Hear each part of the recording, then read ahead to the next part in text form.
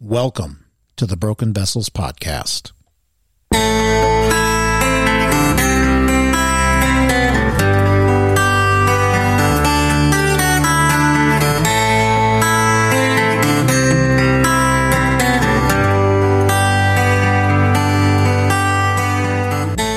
Jeremiah 18:4 states, "And the vessel he was making of clay was spoiled in the potter's hand, and he reworked it into another vessel, as it seemed good to the potter to do." This is the Broken Vessels Podcast. I'm your host, Joshua Simpkins. This is a podcast where we have discussions on theological themes for the broken to bring encouragement and hope in Christ. And I'd like to thank you for joining me today for the Broken Vessels Podcast. This is episode 10. And this is a podcast that I've really been looking forward to discussing this topic. We had a guest on, the very first guest that I had on, I believe it was episode 3 and 4. And my guest at that time was Jeffrey S. White, who has been in gospel ministry since 1986, over 36 years. He's been in various pastoral and denominational and church planting roles, and he's also served in clinical settings as both a hospital and a hospice chaplain. And since 2018, he has been the founder and president of Divine Initiative, which is a global counseling ministry that focuses on helping those who have experienced or are experiencing spiritual abuse as well as religious trauma syndrome. Brother Jeff, we are so thankful that you're back here on the Broken Vessels Podcast to be able to share with us about the topic of spiritual abuse. Well, thanks for having me. I really enjoyed my first go on the podcast when you first started it up. I just hope this will be a blessing to God's people and will be a source of healing for them and a preventative in their life to keep them from being spiritually abused if they haven't been yet. And I just hope God uses it for the furtherance of His kingdom and His glory. I certainly believe that it will be very eye-opening for people. Just a real quick little story that I think you'll find interesting. And I think that this is probably pretty common with a lot of people in the church. And in fact, I think you kind of touched on it in the last time you were with us, that sometimes people don't even realize they're being spiritually abused. That's right. They just don't know what it is. They don't understand. So I have a friend, and when he heard you talking the last time that you were on, and he was like, "What's spiritual abuse? What do you mean by that?" I tried to explain it to him. And then it was interesting because then he went through basically a situation, actually 2 different situations, where he and his wife were spiritually abused. And after he went through that, he was like, "I get it now." It's like he understood what spiritual abuse was. Like he could recognize it. And so, unfortunately, sometimes we have to go through it to be able to understand what it is. And he was really interested, when it piqued his interest when I told him, we were going to do an episode on spiritual abuse. This is way, way back when we were talking about it. Again, I think this is going to be something that can be very beneficial to our listeners and to the body of Christ. And so, brother, just to kind of start off, the word abuse gets thrown around a lot. I think the word abuse can be abused in many ways. Absolutely. I think it is important for us to be honest that this is a real thing. It's not just virtue signaling or making excuses or anything like that. It's a real thing that affects people emotionally, mentally, and particularly spiritually. So, brother, I'd like to ask you to go ahead and just kind of speak on what your definition of spiritual abuse is and maybe give like some general examples of what that looks like. Right. Well, I think, you've said a number of things there that are worth addressing. I think, first of all, you are so correct that many people experience spiritual abuse and don't even realize they're being abused. If your listeners are interested, I'd highly recommend that they read Wade Mullen's book. It's entitled Something Isn't Right. And that is a great title for that book. He does a great job in the book because Wade had experienced spiritual abuse in a church where I think he was an assistant pastor. People are sitting there in the church and they're just saying to themselves, something doesn't seem right, but they can't put their finger on it. Mm-hmm. They don't know what to label it. They don't know what hook to hang that on. They know something isn't okay, but they're not sure how to sort it out. And so a lot of times people are being spiritually abused, and it takes them a period of time to come to grips with what it really is. And usually by then they've left a church, and even then they may not know what to call it. They leave and they're not just hurt, they are traumatized. There is a difference. Right. And I may have said that on the last podcast. I don't remember. I talked to a lot of people, but if someone hauls off and hits you as hard as they can in the arm, and it leaves a huge knot and a big bruise, that hurts. Mm-hmm. But if something comes along and rips your arm off your body, that's trauma. Right. And so a lot of people are hurt in churches, but a lot of people are traumatized, and it takes decades and maybe their entire life. The wound is there. So the other day I was on Facebook and was responding to a particular article that mentioned some things, and I alluded to spiritual abuse, and this one gentleman wanted to argue with me that there's no such thing as spiritual abuse. That's just something that snowflakes have made up. Mm-hmm. And I could tell, he was so close-minded to considering it. His main argument was, well, you don't find that phrase in the Bible, to which I responded, yeah, you don't find the word Trinity in the Bible, but that doesn't mean the concept or the idea isn't there. That's right. The concept of spiritual abuse is everywhere. It's all throughout the Old Testament, especially like in Ezekiel 34, when God talks about the wicked shepherds that hurt the sheep. So it is a concept that is in the scriptures. We may have come up with the phrase spiritual abuse to describe it, but we do that with other theological concepts as well. Yeah, definitely. And it's a category. That's right. That's right. We're putting into terms we can try to grapple with it and understand it. This particular gentleman, I basically left him. I didn't continue to argue with him or anything. I just tried to help him. I just basically said, well, I hope, I'm sorry you don't believe in it, and I sure hope that you never experience it or someone you love dearly experience it, because it's horrible to go through. Mm-hmm. And there are some people out there who write in this field who I think may be correct when they say it is the worst form of abuse, mm-hmm. because it strikes a blow foundationally at your core being as a human being made in the image of God. Yeah. I'm not at all, when I say that, I'm not at all diminishing the reality or the pain of sexual abuse or physical abuse, that kind of thing.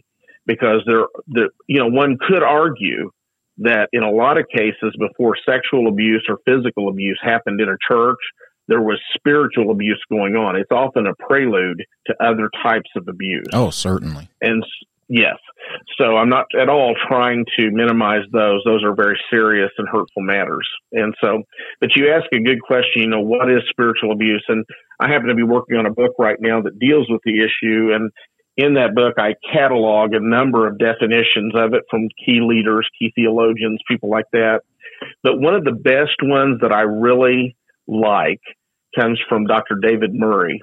And he was, for some time, the historical and practical theology professor at Puritan Reformed Seminary in Grand Rapids. Okay. He now is a pastor at a Presbyterian church, a PCA church. But I really like David a lot. And, he says that his simple definition of spiritual abuse is that spiritual abuse is a sinful use of spiritual authority by Christian leaders to promote, protect, or enrich a person or a Christian institution, regardless of the spiritual damage done to innocent parties in the cause of Christ. I think that's an excellent definition of it. And also, another person that I think gives a very helpful definition of it is Dr. Michael Kruger. And I don't know if your listeners are familiar with him. Michael is one of the presidents at Reformed Seminary. And if you want to read, and this is a little footnote, if you are interested in matters related to the canon, the New Testament canon, Michael is one of the best to listen to on that subject, on the canon of Scripture. But recently he has come out with a book on spiritual abuse. He talks about how that spiritual abuse involves a person in a position of authority misusing that authority. That's what they do. He has correctly identified it as that spiritual abuse is when a spiritual leader, such as a pastor, an elder, head of a Christian organization, wields his position of spiritual authority in such a way that he manipulates, domineers, bullies, and intimidates those under him as a means of accomplishing what he takes to be biblical and or spiritual goals. That is part of the problem. Some of these spiritual abusers are very sincere. Right. They believe that they're just being biblical, but they have misused Scripture. And so I guess what I would add to those two definitions is that when it comes to spiritual abuse, it almost always involves manipulation of a person by an authority figure. It almost always involves an attempt to control a person in a way that they should not, that goes beyond what Scripture allows. It almost always involves an incorrect use of Scripture to rationalize and justify the abuse, such as in misinterpreting and or misapplying Scripture. Yeah, that's really interesting that you say that, because I just listened to a really good podcast episode on the subject of biblicism. And we haven't really talked about that on our podcast yet. I mean, we've maybe hinted at it in different episodes, but for our listeners, what biblicism is, and sometimes when people hear the word biblicism, they think, oh, well, that sounds good. We should all be biblicists, because that's right. We should just believe the Bible. But really, biblicism is not a good thing. It's a taking Scripture and misapplying it and misinterpreting it or cherry picking it, taking it out of its context. And I really agree with you on this, Jeff. That's what these leaders do. They take Scripture, and I think you're right. They are completely sincere in what they're doing. They feel like they're fighting the good fight of faith, or absolutely. And they're taking Scripture and they're putting things kind of like what the Pharisees did to the people, and Jesus called them out on it, that they keep on laying burdens on these people that are too heavy for them to carry. Yeah, absolutely. And you're totally right. Yeah, and that is literally spiritual abuse. It's and like you said, it's manipulation, it's control. I was thinking while you were talking about these definitions, and I just had talked about my friends that had just recently gone through it. I mean, you are literally explaining what they just went through, where church leaders came to them and told them, you must do A, B, C, or D. I'm not going to get into the details. Right. And if you do not do this, then you are in sin. And absolutely, that's what they say. Yeah. Everything that they were telling them that they had to do was completely extra biblical. It was taking a verse here, a verse there, shaking it up, and saying, "This is Bible. This is what God commands. You must do this." And it was completely what we would term neo-nomianism, making new law. Right. Yes. Yeah. Yeah. They incorrectly use Scripture through misinterpreting it and or misapplying it. Now, you believe it or not, in liberal churches, you can have spiritual abuse. It's a lot less common, but right. You can have it. And usually that involves misinterpreting Scripture. But in more legalistic, ultra-conservative churches, it is usually in the form of misapplication of Scripture, where that they just take things too radically too far. There's also usually, besides the incorrect use of Scripture, there's almost always the incorrect use of pastoral authority. And even in the home, there can be incorrect uses of a spouse's authority or even parental authority.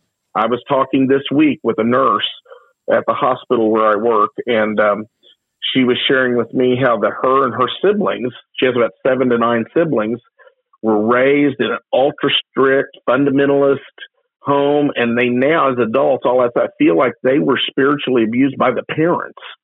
It can happen. It involves the incorrect use of authority, and often now today the incorrect use of church discipline.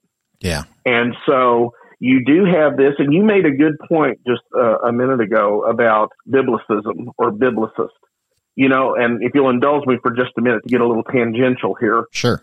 Liberals, for the most part, the majority, do not like to be called liberals. It has a negative connotation. Now, some don't mind it. A minority don't. They're proud of it. But most of them don't want to be called liberals. They want to be called progressives. Right. Because that's a better term. It sounds better. It sounds positive. It sounds intellectual. It sounds like we're on the cutting edge. We're all for positive advancement. So they prefer that term. The same thing is true here when it comes to fundamentalism. Mm-hmm. Most fundamentalists, now there's a few that like the term, they're proud of it, but most fundamentalists don't like to be called fundamentalists because they know the negative connotation associated with it, especially since the term over the last 30 years has been associated with Islamic fundamentalism. They want to avoid, it has a negative connotation. So what did they do? Well, if you go back in the literature and you begin to look at it, starting in about 1970, the term biblicist began to be used instead of the term fundamentalist. And so all that a biblicist is, usually, is a fundamentalist who isn't King James only.